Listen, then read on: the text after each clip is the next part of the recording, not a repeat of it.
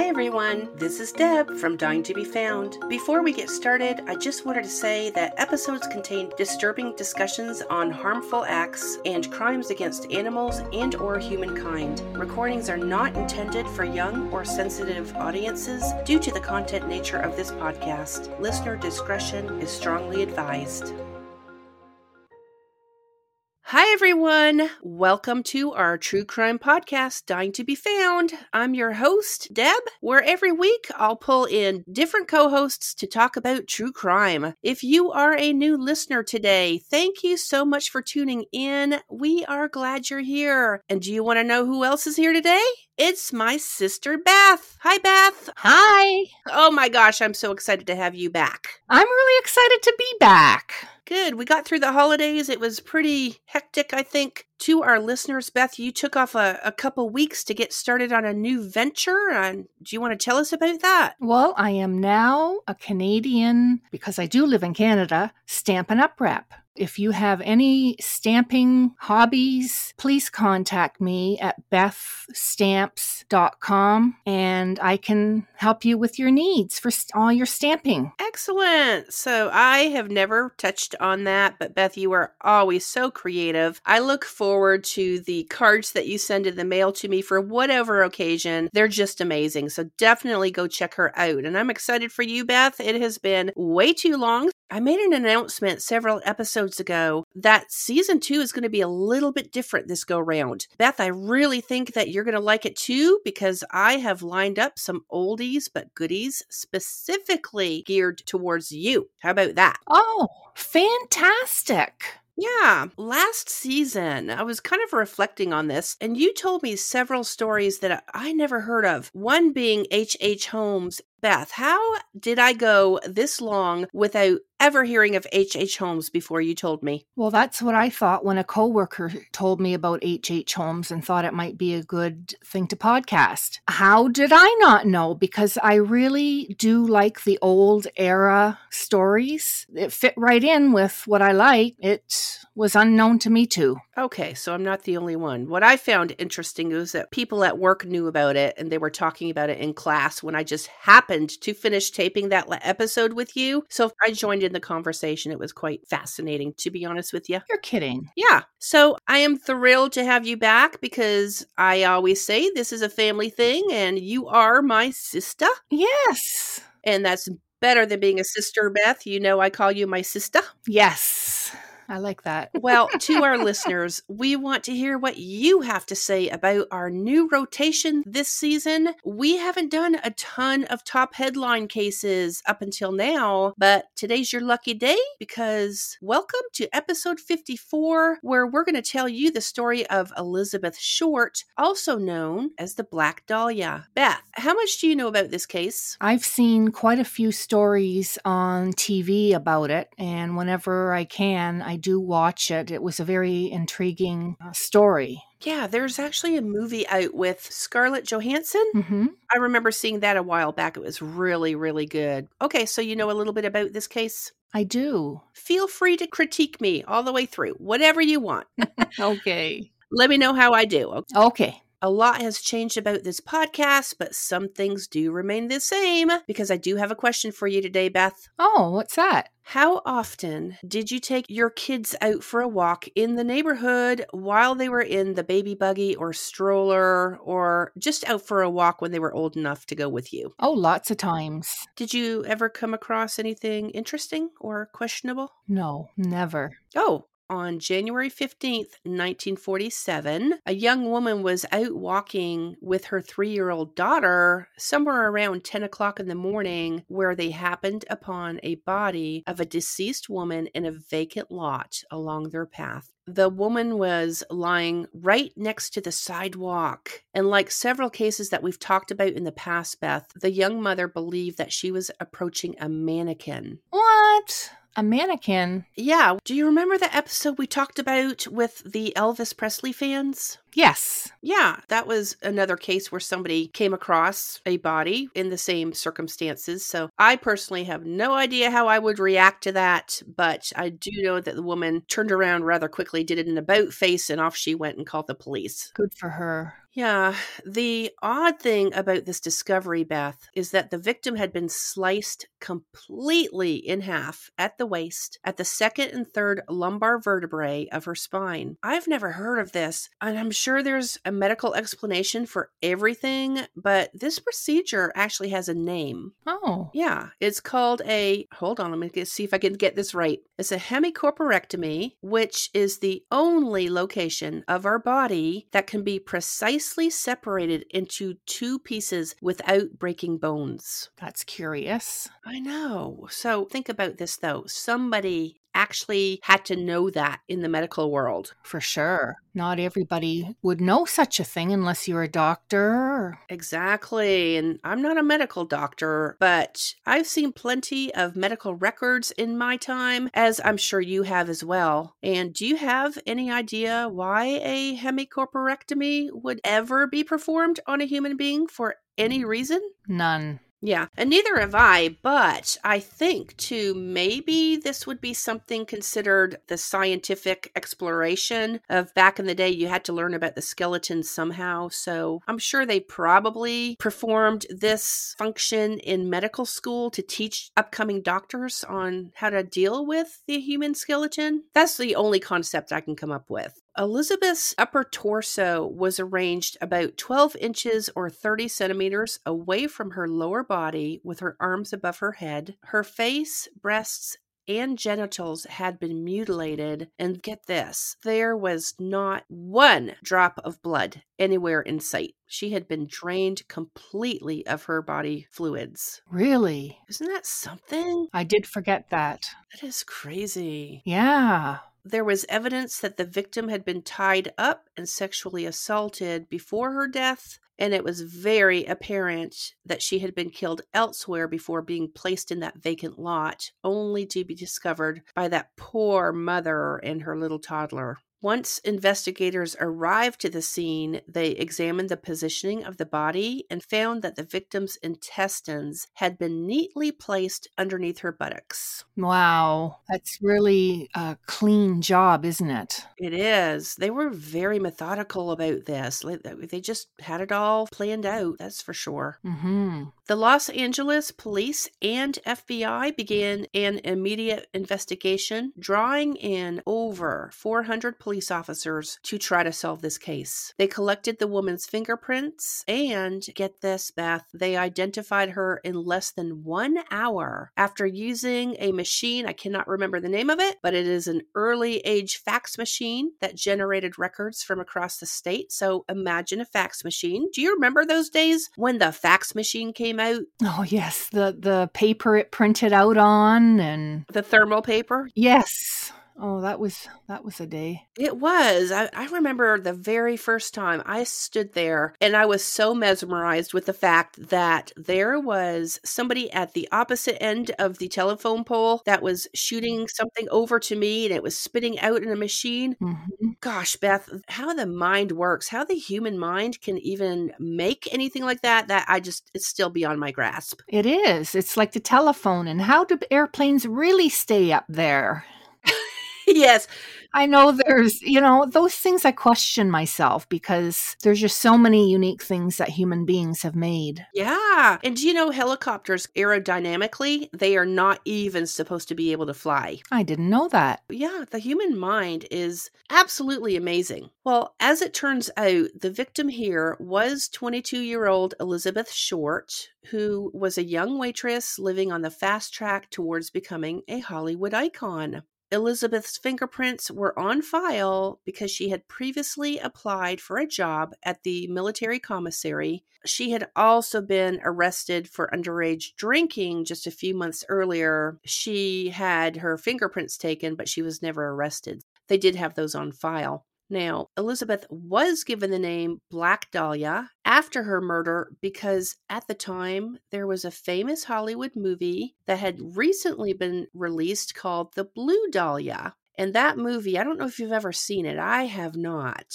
I don't think I have. This is something I want to go look up for sure. I want to see the similarities here. Mm-hmm. The storyline is based on a woman being murdered because she had an affair with a nightclub owner. Oh. You're going to see this come into play in just a minute. But in the meantime, Elizabeth was also called the Black Dahlia because she often wore sheer black clothing, among other things. So she was always seen in black. And since that movie was out at the time, they kind of went hand in hand with the Blue Dahlia, the Black Dahlia. I wanted to give you a little bit of information on Elizabeth's upbringing. She was born on July 29th, 1924 in Boston, Massachusetts, to Cleo and Phoebe May Short. She was the middle child of 5 girls. I mean, smack in the middle. She was the third oldest. And her family lived a rather modest lifestyle until the infamous stock market crash of 1929. I believe that Elizabeth's dad was a pretty well-known small business owner. He made mini golf courses, which I thought was kind of cool. Yeah. But he had lost his entire life savings during that crash.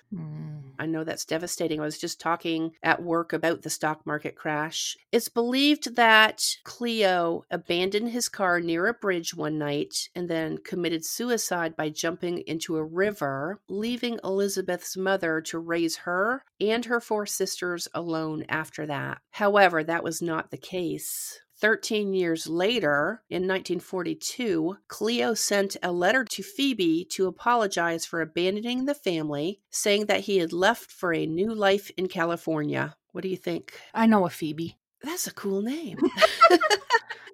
All right, so I suppose I can understand. I'm sure he had a lot of pressure on him, Beth. He had 5 girls, a wife, a business. He had a lot on his plate, and then that stock market crashed. That had to have been devastating. Very. Elizabeth was elated that her father came back into the picture, and of course he did stay in California. She decided it was time for a fresh start. So at the age of 18, she packed up all of her belongings and moved to California to be closer to her father. I think that's pretty good. That's cool. Yeah. Well, unfortunately, Beth, that was short-lived. Elizabeth and her father did not exactly see eye to eye, mainly because she was 18 years old. She was not 100% responsible or motivated at that time. She wasn't cleaning the house. She wasn't going out to get a steady job. And she found herself arguing with her father quite constantly. But she ended up moving out on her own and did work odd jobs until she eventually made her way to Florida. She's starting to explore, which I think is really cool. Yeah, it's good to see that she was starting some odd jobs, maybe to getting a little bit more enthused, but I'm not impressed that she wasn't motivated to work or to even clean the house. Yeah, I agree with you there. Well, while she was living in Florida, Elizabeth met an Air Force officer, got engaged, but Beth, he died during combat during World War II. Well, that's sad. Yeah, Elizabeth took this news very hard and even went on to tell people that she was not only a widow, but she lost her baby during childbirth. I mean, that's really sad. You just don't know how people are going to deal with grief. Exactly. That's a lot for one person to handle, and in such a short time span.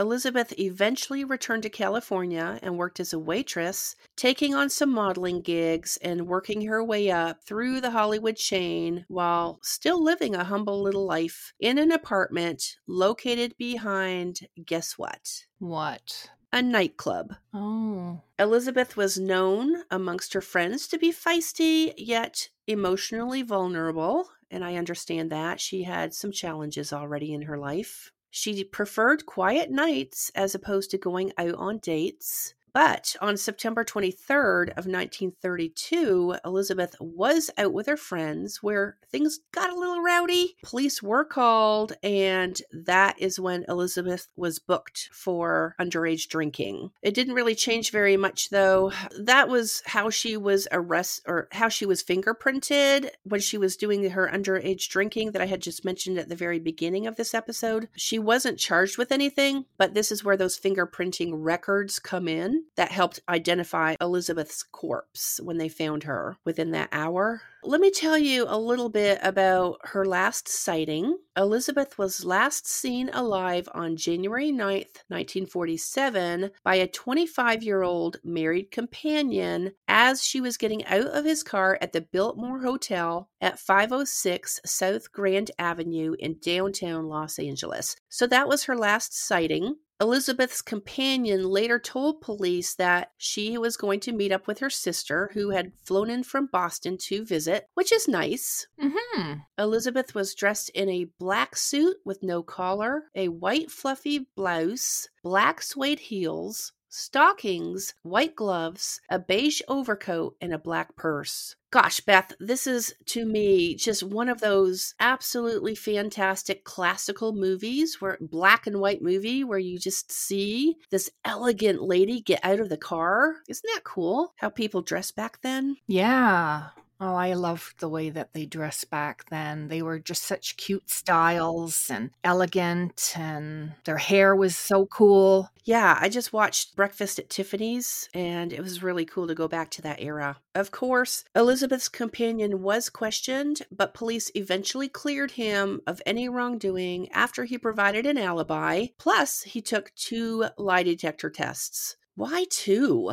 Well, maybe the first one came up looking like he didn't do any wrongdoing and wanted to do it again to find where they could have got some wrong answers. Yeah, so inconsistencies. Mm-hmm. That's true. The news media quickly picked up on Elizabeth's murder and made a really big field day of it. They proceeded to publish articles for 31 consecutive days. Most of these articles continuously elaborated on the brutality of Elizabeth's demise. Beth, I don't care what era this is. I know this kind of thing sells newspapers, but was it really necessary? Not at all, especially back then when people do not read or hear about these things. Well, the LA Examiner's newspaper sales skyrocketed. Mm. On the very day they first published news about Elizabeth's murder, sales surpassed the day that the paper announced that World War II had just come to an end. Wow. So this case surpassed World War II coming to an end. Isn't that crazy? It is.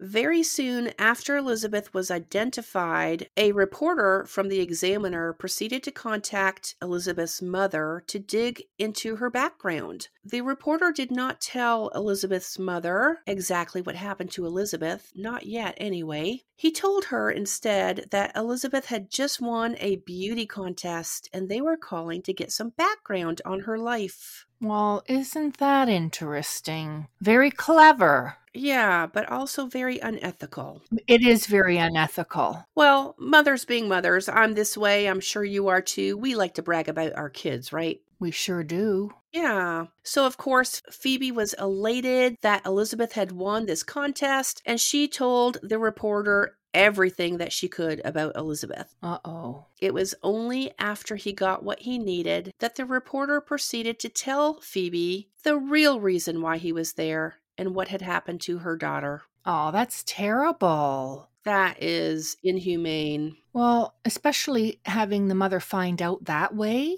Oh, yeah. There's everything wrong about this. Absolutely. To sell newspapers is crazy. In the meantime, it seems that Elizabeth's real killer was dying to be found. See how I did that? Oh, I think that's cool. See what I mean when there is more left to our interpretation about our podcast? Someone began calling the LA Examiner, telling the editor how disappointed they were in how this case was being reported. He went on to say that he enjoyed the cat and mouse game with the police and would eventually turn himself in. Wow. So the killer called. Yeah, and he's quite bold about it. Sure was. To ensure his identity to the newspaper editor, the caller mailed the Examiner a copy of Elizabeth's birth certificate, business cards, some photographs of her, and an address book of the occasional guest that stayed at Elizabeth's apartment behind that nightclub. That is very strange. I wonder how they got a hold of that stuff. If Elizabeth had a personal relationship with this person, I'm sure that they would probably easily have access, don't you think? But the birth certificate? You know, with that being said, do you think her dad had anything to do with it? I don't know. All the items, Beth, were wiped down with gasoline to eliminate fingerprints, and I have never heard of that. Have you? Gasoline to wipe down fingerprints? No, They were very methodical with that. they were. I don't know if I mentioned this to you. They actually wiped Elizabeth's entire body down with gasoline as well. Get out. Yep, I think I'm actually going to cover that in the when I talk about the autopsy. Okay. Letters continued to arrive at any and all newspapers that were covering the Black Dahlia case, and one very elaborate letter was mailed, which was meticulously put together with those cut and pasted letters from a magazine. I know you've seen those in the past, movies or whatever. Mm-hmm. The author stated that they would give themselves up in return for just 10 years behind bars. That doesn't sound plausible. Well, I never did see any two-way conversations between that person who mailed these articles and the police. And I read a ton of articles on this, Beth, but I just never saw anything on how the police responded to that. In all, more than 500 confessions and 60 hoaxes began coming in as well. I mean, because, there's always that copycat. Mm-hmm. They weren't mailed in, though. Many were phone calls. But can you imagine keeping up with this volume on such a high-profile case? No. That's crazy. Now, I don't really understand what people are thinking when they would call something in like this, Beth. Is it their state of mind? I'm not a psychiatrist and I'll never understand that. But even if they think they're being helpful, what possesses somebody to call in as a hoax or even to confess something that they didn't do? That makes no sense to me. It doesn't make any sense to me neither, and I wonder if anybody today, in today's age, does that. Yeah, that's a good question. Because we never hear about this. Yeah, like we never hear about the Loch Ness Monster or Bigfoot anymore. No, we don't. But we did recently hear about a UFO hovering over you. Yes, you did. And that's a true story. All right. Even more tips came in offering a $10,000 US currency or 13,300 Canadian currency or 8,177 pound reward. And for our listeners who are new, I know we have international. I believe we are being heard in about 84 countries. So I am trying to give that so everybody can kind of think about the calculations in your head. In today's time, Beth, that would equal 133,000 US dollars, 178,000 Canadian dollars, and 109,000 pounds. That's quite a bit of money. So really, between the amount of hoaxes produced by this case and the amounts of tipsters coming out of the woodwork, really there's more harm than anything else that occurred here. The police found themselves wasting tons of resources chasing these leads. Obviously, they could be putting their resources elsewhere, but they have to follow up on everything. Yeah, that obviously stops them from capturing the real criminal. Absolutely. One reputable tipster came forward to say that around 9 p.m. on January 14th, 1947, which was the night before Elizabeth was found, he went to compost some grass clippings in the empty lot area when he witnessed a middle-aged, medium-built man wearing a tan coat, a dark hat, and driving a light-colored 1935 sedan. Oh. So he possibly could have seen the killer, Beth. This witness actually dropped off those grass clippings, but got in his car and circled the block to see what that man was up to again. So as soon as he started approaching, the man got startled, jumped in his car, and sped away. That witness probably did see the killer. Yes. Oh, and isn't that something if he could have gotten a license plate number at least? Yes, that's like a case we covered where the kidnapping of the Lindbergh baby, when the man in the gas station wrote down the license plate on the dollar bill. Gosh, I forgot about that one. Can't remember the episode number, you all, but you need to go listen to that, the Lindbergh kidnapping.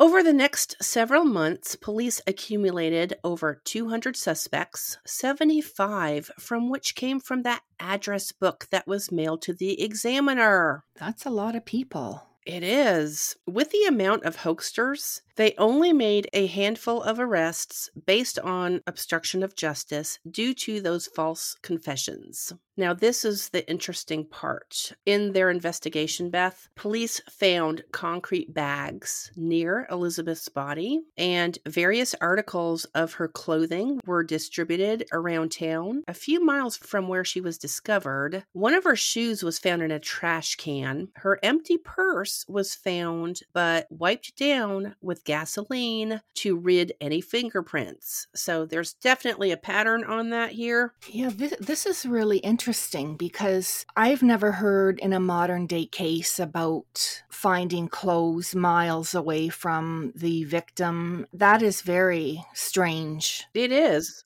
I can't understand. Well, maybe at the end here we'll see what caused all this, but because I do forget the ending. Well, the interesting thing, too, like you said, I mean, everything is scattered all over town. Did somebody just happen to be taking trash out? And I guess there was probably enough information in the 31 consecutive days that the news reported on this that they would have identified some of the articles of clothing, because you remember we had a pretty good conversation about how Elizabeth was dressed the night before she disappeared, or the night before she was found. Right. Yeah, I just think it's very odd that somebody would have taken the time to scatter her items around town for sure. Well, an autopsy was performed on Elizabeth, which included heavy, and Beth, I mean heavy, mutilation to her body. I'm not going to actually mention everything that was done. If you're interested, you can go look that up yourself. But I will say she did have a Glasgow smile carved into her face. In case our listeners don't know what that is, it's like a Joker grin, like you would see in a Batman movie. She had that carved into her face. And of course, that hemicoparectomy that has separated her body into two pieces. So the rest I'm going to just kind of leave alone. It was evident, though, that Elizabeth had been sexually assaulted. And interestingly enough, there was no sperm present because, I've said this once or twice, the perpetrator wiped Elizabeth's body down with gasoline to get rid of any evidence. That is just crazy. I know. Very methodical. Very. The cause of death was ruled as a hemorrhage caused by a concussion. So obviously, Beth, she was hit over the head. Most of her body mutilations were administered post-mortem, including the separation of her body. The medical examiner came to the conclusion that whoever did this to Elizabeth was a skilled professional due to the precision and clean cuts throughout and along Elizabeth's body. There was very little bruising, and the cuts were very, very neat. So somebody knew exactly what they were doing. Yes, and it sounds to me like it's somebody who maybe has OCD, that everything is precise. Oh, yeah. And definitely a vendetta against her. They definitely went above and beyond. I mean, none of this was necessary. No. There were a few solid suspects that police felt fit the bill in Elizabeth's murder. The man who occasionally stayed over at Elizabeth's apartment, he was the nightclub owner, and police felt that he may have made some advances toward Elizabeth at some point, but was rejected. A bellhop at the hotel where she stayed at that Biltmore Hotel, they volunteered to discuss the case with a psychiatrist who was assigned to this case. Interesting. So he just thought he would come forward and say, "Hello, doctor. If you have a moment, I'd love to have a conversation with you about this case." A bellhop. He claimed to be writing a book and was seeking information on Elizabeth. Isn't that weird? It is strange that a bellhop would be wanting to get involved in this case. It would be. However, I'm glad you said that, because this bellhop previously worked as a mortician's assistant, and according to biographics.org, quote, showed intimate knowledge of the murder, unquote, which may have stemmed from working at a funeral home. I know, right? Now that's very interesting. The bellhop, just so random, and randomly knowing, having a funeral home experience. Oh, yeah. I mean, that fit right into the case for sure. And they did look at him rather closely because, according to the police, the bellhop seemed a little bit delusional and named another suspect who they didn't even believe existed because he was that odd. The police believed the bellhop was the actual killer there for a hot minute, and he suffered from a split personality. That would be an interesting person to talk to say the least. Well, the police set up what we today, Beth, would call entrapment. According to the biography channel, they lured the bellhop to a, quote, gangster squad, unquote, who detained him to try to coerce a confession from him. And long story short, the ploy did not work because the suspect the bellhop had named that the police didn't even believe existed turned out to be real. Really? Yep. And guess what? What? The cops got slapped with a lawsuit. Really? Yep. He knew what he was doing to a certain extent, though. Didn't he? Clever. Yeah. Well, a passing acquaintance Elizabeth had met at the nightclub was also placed on the suspect list, and this person was a doctor who had previously been convicted for assault with a deadly weapon for beating and torturing his secretary to death in a motel room. Now, there is one more suspect on this list, and the police placed this one at the very, very top, only in the last couple of years, Beth. Really? Yeah. None other than the suspect's son has done extensive research on the Black Dahlia case and firmly believes that his own father is responsible for her death. Get out. Yeah. I'm surprised that the Black Dahlia was still being looked after. Oh, well, let me tell you why. Okay. Back in 1949, a man named George Hodel came under suspicion for other assaults and questionable deaths. Hodel is said to have dated Elizabeth briefly before her death and may have acted in jealousy by killing her and mutilating her body. Hodel was a known physician with a violent streak and may have sexually assaulted his own daughter and killed his secretary with a lethal overdose in a hotel room. It seemed to be the trend back then. Take people out in a hotel room.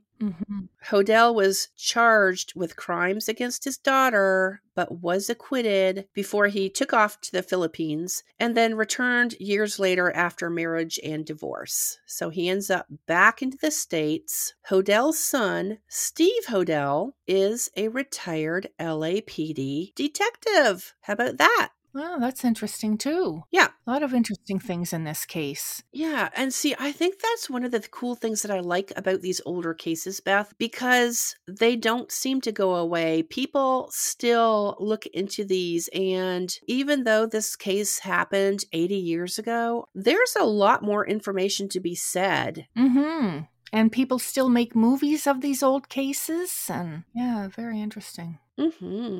After his dad passed away in 1999, Stephen Hodel went through his father's personal belongings and found photographs of Elizabeth Short, as well as some letters that matched the handwriting of the letters that were sent to the newspapers that were covering the Black Dahlia case back in 1947. Steve spent several years after his father died putting together a chronological list and even wrote a book called The Black Dahlia Avenger, a true story, which was placed on the New York Times bestseller list in 2003. That was cool. Yeah. Steve filed the Freedom of Information Act to retrieve FBI files on his father's case. He also had an expert handwriting analyst compare George Hodel's handwriting with those letters sent to the examiner. And the expert's opinion was that there is a strong likelihood that the samples were a match, but it could not be proved beyond reasonable doubt. Steve analyzed receipts found in his father's belongings, which included a purchase for several concrete bags just days before Elizabeth's murder. Do you remember that I mentioned that some concrete bags were found near her body? Yes. Yep. He definitely sounds like the perpetrator. Definitely. There's a lot of similarities. It's too bad we don't have DNA. Exactly. And who's going to just randomly buy concrete bags? Exactly. Well, that's about where we are at with the Black Dahlia. It is still unsolved as of today. Those are the suspects that have been named so far. And that's it. That's our first episode with you back on board. It feels great to be back. I love that you're back, and I love that I get to tell you these old-timey stories. Yes. How'd I do? I think you did really well. Excellent.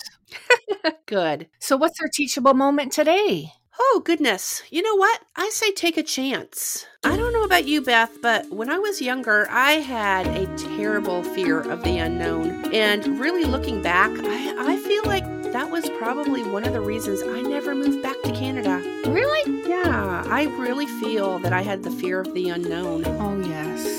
But take Elizabeth Short's path in life. She moved from Massachusetts to California to Florida. Go see the world. It is a huge world out there. And if you've never experienced it, I 100%, at this point in my life, I know things change. I think that age helps with maturity, but it also lets us not sweat the small stuff in life. Go be an adventurist. So that's really my teachable moment here, Beth. Elizabeth took a chance. Unfortunately, it did not work out for her in the end, but she lived her life. She lived her best life, you know? Yes. So that's my teachable moment. Age makes us wiser. It sure does. And that's a wrap.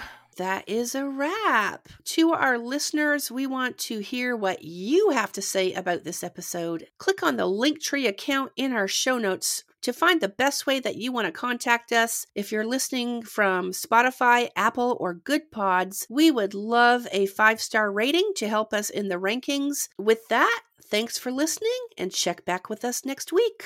Thanks for listening to Dying to Be Found. Before we go, we would love for you to leave a review on your favorite podcast platform. Be sure to follow us on Instagram, Twitter, Facebook, and Pinterest at Dying to Be Found. You can access our website, email, social media, and storyline request form by clicking on our Linktree account found in our show notes. If you like our episodes, consider buying us a coffee at buymeacoffee.com/dyingtobefound, spelled just like you see it on our logo. Feel free to message us on Instagram and let us know how we're doing, or if you'd like a sticker. With that, be sure to check us out every Thursday wherever you get your podcasts. We will talk to you all next week.